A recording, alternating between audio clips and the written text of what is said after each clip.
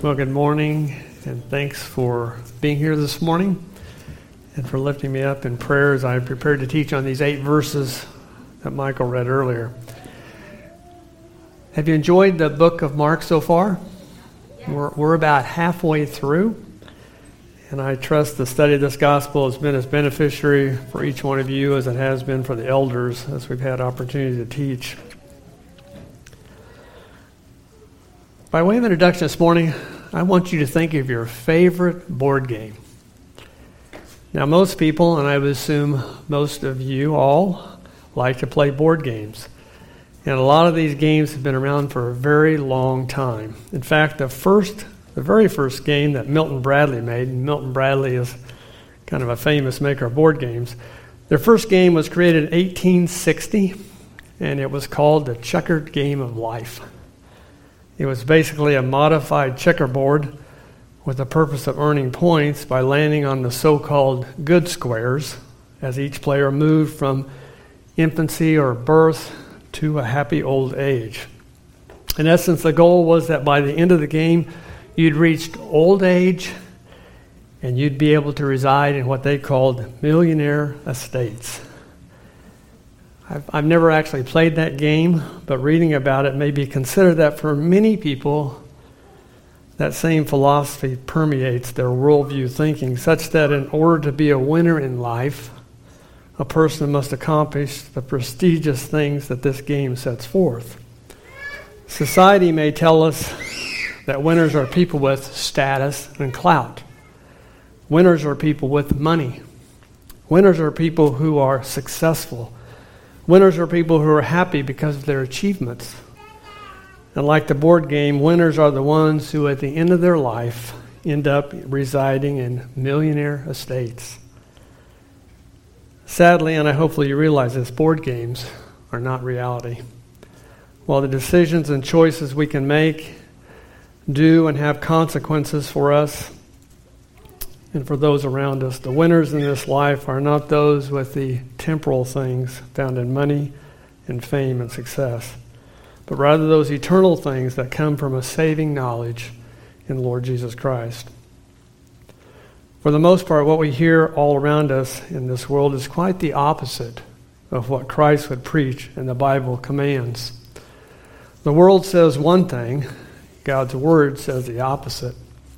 And there's actually a word that describes these polar differences, and that word is paradox.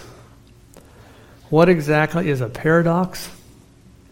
The simplest definition I could give you would be like this. A paradox can be defined as a seemingly absurd or self-contradictory statement, yet when investigated and explained in detail, proves to be well-founded and, in fact, absolutely true.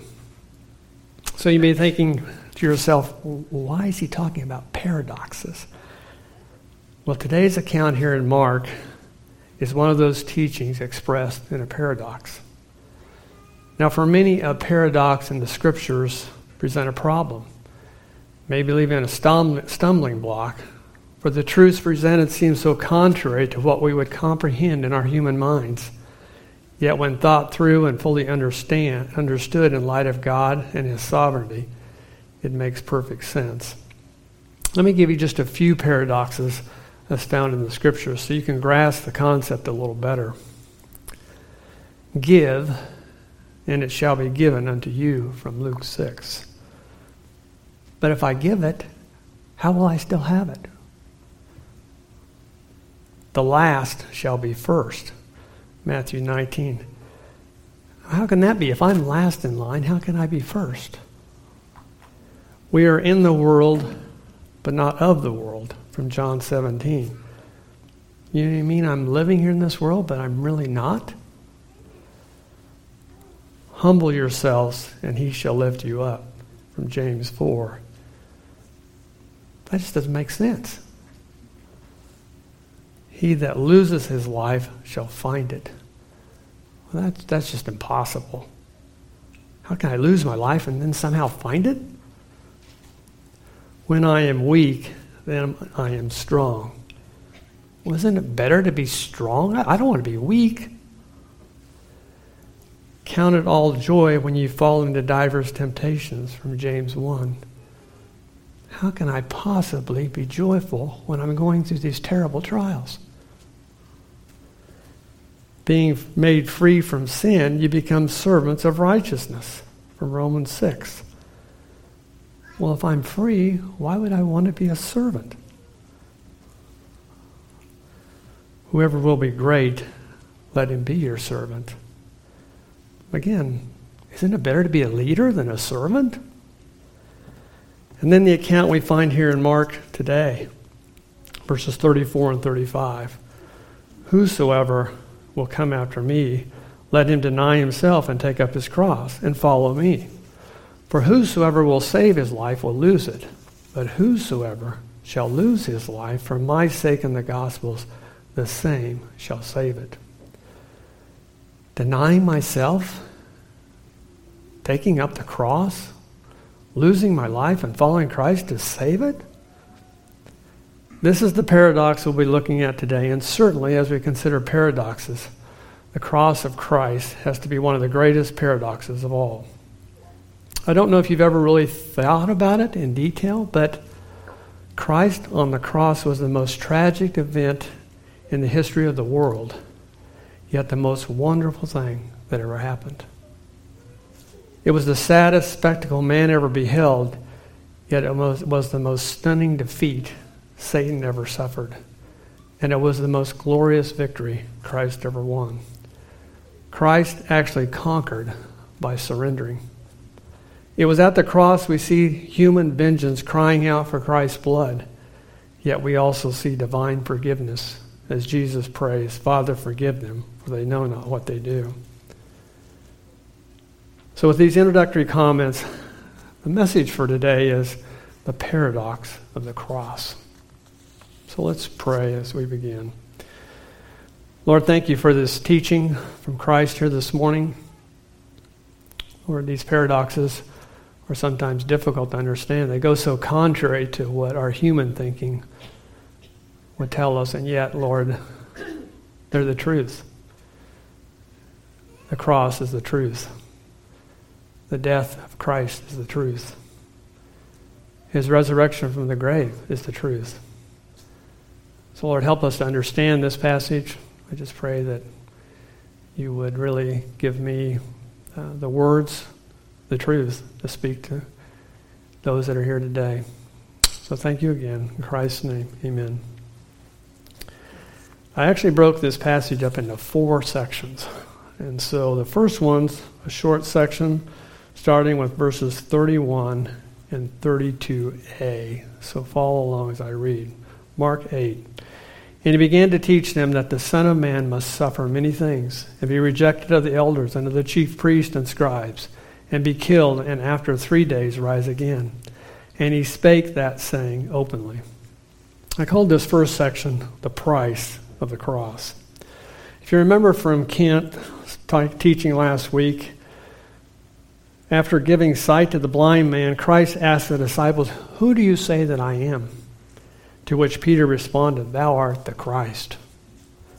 It is at this point in verse 31 that we begin to see a transition towards the final phase of the disciples' training. This is where the cross will be introduced, and the price that Christ would pay on that cross is part of God's sovereign plan of salvation. Now note here in verse 31 some of the specific things that Christ begins to share with his disciples concerning his death. First, the Son of Man must suffer many things. Suffer? Christ would suffer? The disciples were surely asking among themselves, how can this be? My Bible says in the footnotes, in Jewish thought of that day, there was no room for a doctrine of a suffering Messiah. Or as one commentator said, a suffering Messiah? Unthinkable. The Messiah was a symbol of strength, not weakness. Yet Isaiah 53:5 prophesied in detail, but he was wounded or pierced through for our transgressions. He was bruised or crushed for our iniquities. The chastisement of our peace was upon him, and with his stripes we are healed. Secondly, the Son of Man will be rejected by the elders and chief priests and scribes. Another commentator shares this this in regards to what the disciples were thinking. If Christ is indeed the Son of God, as the disciples believed he was, why would he be rejected by the religious leaders? Why would these leaders kill him? Did not the Old Testament scriptures promise that the Messiah would defeat all their enemies and establish a glorious kingdom for Israel? Again, Isaiah 53, this time verse 3. He was despised and rejected of men, a man of sorrows and acquainted with grief. And we hid, as it were, our faces from him. He was despised, and we esteemed him not. Thirdly, the Son of Man would be killed and after 3 days rise again. Whereas the disciples, the people expected the Messiah to mount a campaign and take Jerusalem by any means necessary, Christ told of a completely different price to glory. He would not be carried to power in the upward momentum of a populist movement, but his path led him downward through suffering and death. Again, Isaiah 53. Yet it pleased the Lord to bruise him, to crush him. He hath put him to grief. And then fourthly, the Son of Man spoke this word openly. This would have been an unbelievable shock to everyone listening. And so in shock were the disciples that it appears that the idea that Christ will be raised from the dead after 3 days totally escapes any notice, probably due to their focus being totally absorbed in him being killed. As I considered Christ foretelling his death, I thought how it could be compared to an American presidential candidate speaking at a campaign rally. And at the end of the speech, the candidate announced that upon election, his plan was to go to Washington, D.C., and there be rejected and killed. If we heard these words, we too would just be shocked. And so no doubt, in the minds of these disciples, something was wrong, and the confusion of this paradox weighed deeply upon them. I thought likewise, for those of you outside of Christ, you may be confused as well. For all the ways seemingly possible are available to bring us into a relationship with God, why the price of Christ having to die on the cross? I think Luke 24, verses 45 through 47 answers this question very well. Then he, Christ, their understanding, that they might understand the Scriptures, and said unto them, Thus it is written, and thus it behooved Christ to suffer, and to rise from the dead the third day, and that repentance and remission of sins should be preached in the name of among all nations, beginning in Jerusalem. There's a phrase there, and I underlined it. It behooved Christ to suffer. Behooved means it is necessary or a necessity. It's a duty or responsibility. Why was the suffering and death of Christ a necessity? Many today will hear, they'll read, they may even watch a movie about Christ and his suffering and death on the cross and never really understand or be fully convinced of the necessity of the cross. Yet it was a necessity. As I thought through, it was a necessity because of, as I personally, my wickedness, your wickedness, my iniquity, your iniquity, my transgressions, your transgressions, my sin, your sin, all of which had to be nailed to Jesus Christ on the cross. This was the reason Christ had to suffer and die. It was to take away the tragic penalty for all these sins once and for all. Romans 6, for the wages of sin is death. That's where we were without Christ dying on the cross. But the gift of God is eternal life through Jesus Christ our Lord. I trust you who know the Lord really see that and believe it and praise God for that price that Christ paid. The next section is verse 32b and 33. And Peter took him and began to rebuke him. But when he had turned about and looked on his disciples, he rebuked Peter, saying, Get thee behind me, Satan, For thou savorest not the things that be of God, but the things that be of men. I called this section the purpose of the cross. Not surprisingly, it was Peter, acting as the Lord's unofficial campaign advisor, who pulled Christ aside to rebuke his negative words. The verb here, rebuke, in the Greek is epithemio, and it's the same term Christ used to silence a demonized man earlier in chapter 1, to calm a raging storm in chapter 4, and to warn his disciples not to tell anyone of his identity in chapter 8. It means a severe censure or an authoritative order. Humanly speaking, you might think Peter was correct in this rebuke, but you must also remember who he was rebuking, and wrongfully concluding he had authority over Christ. In essence, what Peter said was in complete disobedience to the spiritual authority over him, for Christ did not come to conform to man's plans, but to carry out his heavenly Father's. It appears that Peter did not speak too many words in this rebuke before Christ, while looking at all of his disciples, brought his student back in line with his heavenly agenda by saying aloud, "Get thee behind me, Satan." It was Christ who now issued his own stern rebuke, for he knew there was a satanic attack trying to discourage him from his purpose on the cross, and he would not allow that attack to succeed. Christ continues on in verse 33 by telling Peter that he was not savoring, or he was not mindful of the things that be of God, but rather the things that be of men. In other words, if you don't follow my plan, you have adopted Satan's. There is no compromise or middle ground. Most commentators agree that Peter didn't make a deliberate choice to reject God and embrace Satan. He rather let his mind settle on the things of men instead of the things of God. He rebuked Christ simply because he couldn't handle a suffering Savior. He just couldn't see the purpose of the cross. I like how one commentator summarized this section. Peter is a perfect example of how a sincere heart, coupled with man's thinking, can often lead to disaster. Peter is a perfect example of how a sincere heart, coupled with man's thinking, can often lead to disaster. As I thought about that,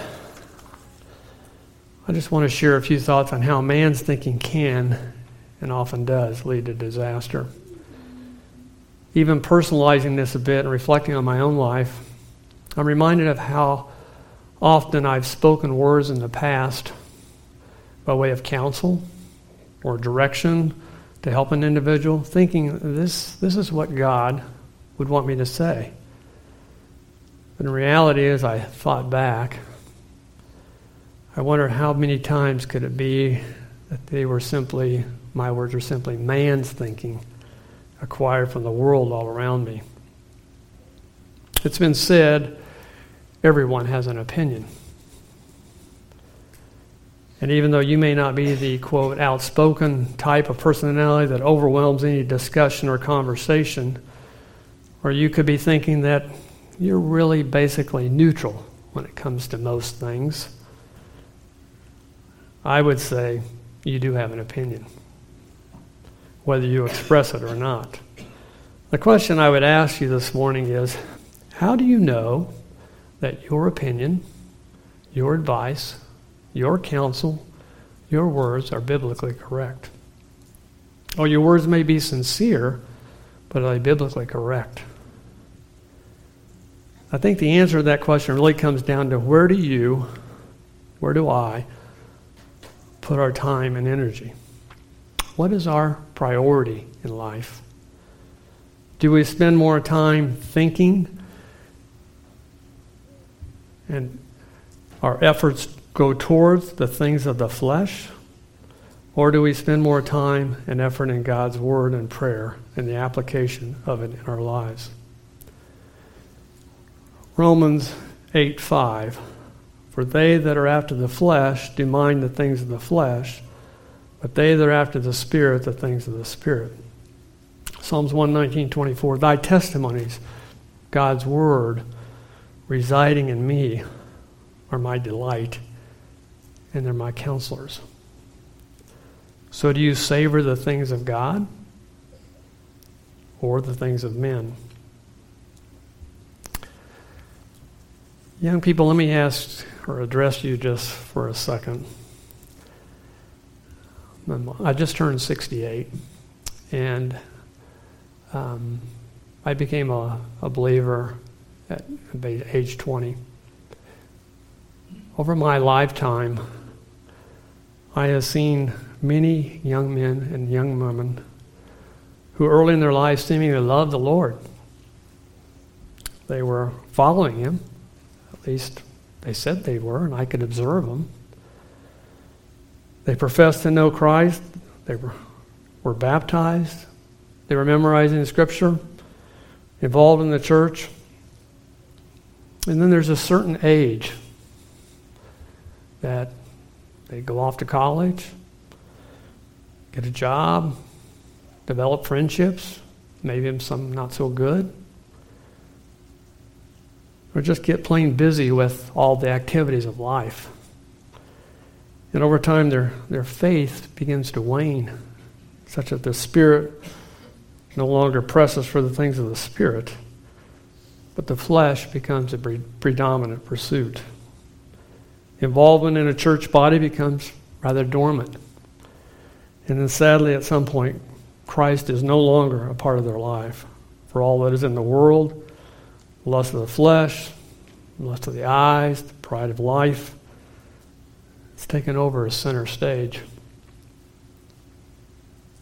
As I've observed these individuals, it's pretty hard. And it's especially hard for the parents. I would tell you the temptations of the world are all around us. And Satan would love nothing more than to devour us. And humanly speaking, we may think we can mix the flesh and the spirit together and please both. But we can't. For no one can please two masters. This too is what I call a paradox, where we have two separate and distinct roads, each in total opposite destinations. So, which road are you on?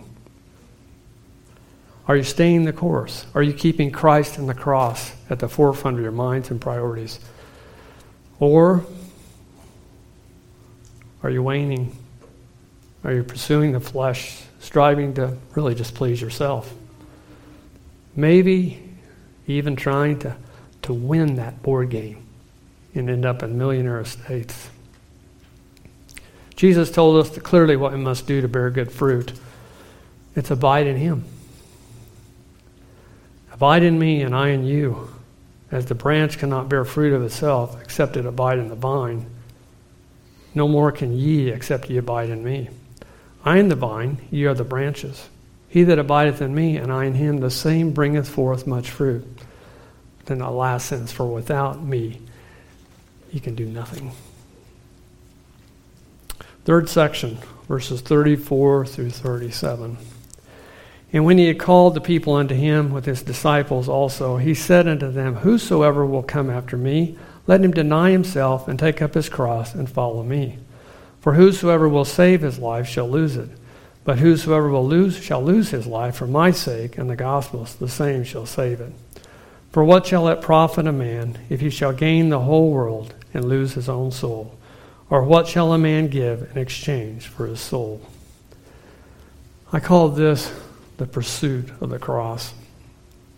Having shocked Peter back into line, Christ now calls the crowds unto him, including his disciples, followers, seekers, critics, probably even skeptics, to share an amazing paradox with them.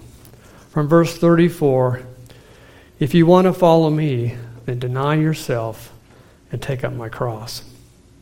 In essence, Christ turned the world's definition of success completely upside down. Again, it was interesting. I thought about this paradox in my own career in business. Throughout these many years, I have attended many, many seminars I have seen books, read articles on all, quote, how to be successful. I would say the majority of these center on the pursuit of success, narrowed down to the person. Me, my, I. Counsel in these articles things like believe in yourself, believe in the capacity to succeed, think big. You can achieve whatever you want if you just set your mind to it. Or how about this one? Realize that to be an effective and successful leader, you must be willing to do whatever it takes to move up the corporate ladder. Yet Christ says, as a follower of His, we must be willing to go where He goes, even if it means rejection, ridicule, persecution, self-sacrifice. Christ referred to this as taking up one's cross and following Him. The command follow in the Greek means to move forward behind someone in the same direction, or to come after, which literally means we want to follow in His footsteps. It was bad enough for the disciples to hear that Christ would suffer, be rejected, and die. Now Christ told them they would have to follow that same road. Deny yourself, take up the cross, and follow me. 3 key commands we should all remember as a necessary condition for true discipleship. Why? Because the paradox goes one step further in verses 35 through 37 by explaining the truth of this commandment. For whosoever will save his life shall lose it, but whosoever shall lose his life for my sake and the gospel's, the same shall save it. For what shall it profit a man if he shall gain the whole world and lose his own soul? Or what shall a man give in exchange for his soul?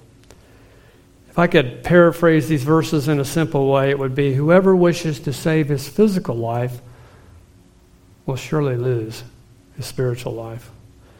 But whosoever turns his physical life over for my sake and the gospel's will save his spiritual life. I want to look at these 3 commands in more detail. First, we must deny ourselves. Interesting, denying yourself is not the same as self-denial. We practice self-denial when for a good purpose we occasionally give up things or activities. Like, I'm not going to eat any sweets for the next 7 days. That's self-denial. Denying yourself is when we totally surrender to Christ and purpose to obey His will. And at least for me, maybe for you too, this is daily. I mean, you've seen the scriptures, dying to yourself. We must deny ourselves. As one commentator said, this is not an act of desperation, but rather an act of devotion. I really like that, devotion. And it's this personal devotion that leads, secondly, to taking up the cross. This is a personal commitment to love the Lord so much that you would give up everything, even your own life, to follow and serve Him. He hung on that cross so that we may have life and have it abundantly. Therefore, we can take up His cross because He took up the cross for us. And life, if you know God's Word, life, every day you have opportunity to take up the cross. Whether it's sharing the gospel, just forgiving someone. Don't harbor a grudge, forgive. Resisting temptation.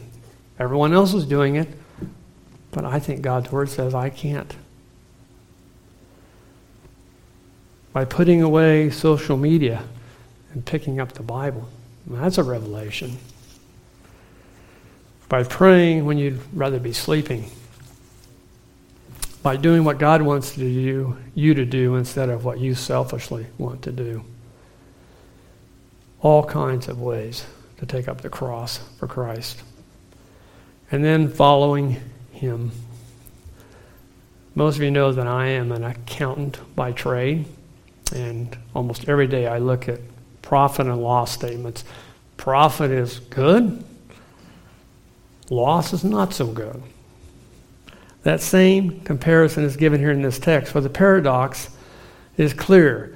You can either profit in your earthly lifetime and gain the whole world, yet in eternity you lose your very own soul, or you can follow Christ, be with him in eternity forever and ever and ever. I thought about just saying that 25 times, ever and ever and ever and ever and ever and ever. Our minds are so finite. We can't grasp that. All we see is right here and now. I would ask each of you, especially those of you who have never put your faith and trust in the Lord, just take a minute and do a profit and loss analysis in your own mind. Which is worth more? Earthly treasures here on earth, or the eternal treasures of heaven forever? You don't have to be an accountant to know the answer. Why would anyone forfeit eternal joy in the next life just to cling to the earthly pleasures of this life? My father-in-law is 92 years old. He's pretty much bedridden. He's still in his own home. Yet, he has told me this so many times over the years when we talk about this life and eternity. And it's really a true statement. You will never see a U-Haul behind a hearse. That's really true. Deny yourself, take up the cross, and follow Christ. Last verse 38. Whosoever therefore shall be ashamed of me and of my words in this adulterous and sinful generation, of him also shall the Son of Man be ashamed, when he cometh in the glory of his Father with the holy angels. I called this the profession of the cross. I thought it was interesting as I did some research on the idea of being ashamed is raised here in this last verse primarily because of the method of crucifixion that the Romans used in executing someone. This method not only maximized suffering, but it also heaped shame upon agony. The entire process was designed to shame the victims, beginning with scourging, and then the Roman soldiers entertained themselves by taunting the person being scourged, even spitting and harassing on them, and then playing humiliating games to demean them. Such was the case with Christ in his death on the cross.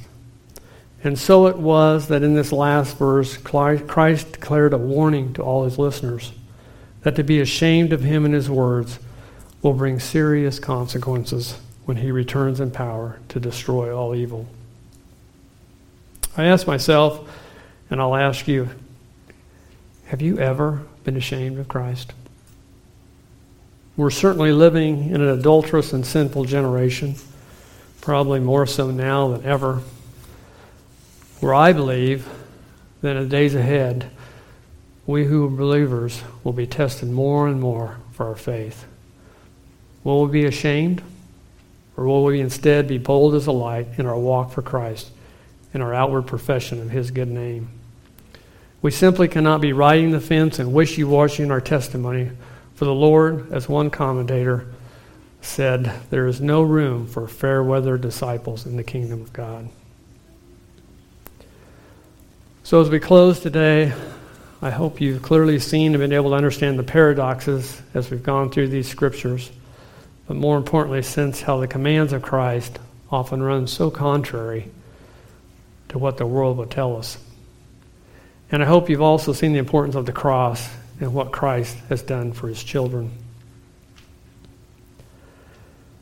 I just want to leave you with 5 more, what I call paradoxes of the cross. From 1 Timothy, Christ came to earth in order that we might go to heaven. Christ was born in the flesh that we might be born of the Spirit. John 1. Christ accepted poverty so that we might be made rich. 2 Corinthians 8. Christ was rejected of men that we may be adopted by God. John 1. And then Christ was put to death so that we can be made alive, Colossians 2. It is because of Christ and Christ alone that we can deny ourselves, that we can take up the cross, and that we can follow him. May we be faithful in these commands. So let's pray. Father, thank you for the exhortation to me of how important this is in my own life. Lord, thank you for your word. Help us to be people who realize the importance of it, realize the priority of it, realizing that one day we'll all stand before you and be accountable for our actions. Lord, I pray for those today that do not know you. Lord, help them to see the difference between a life here, a pleasure, and an eternal life with you. Lord, help them to grasp the truth of the gospel. So I just pray that you would make us a people who will be bold as a witness for you. I just pray this in Christ's name. Amen.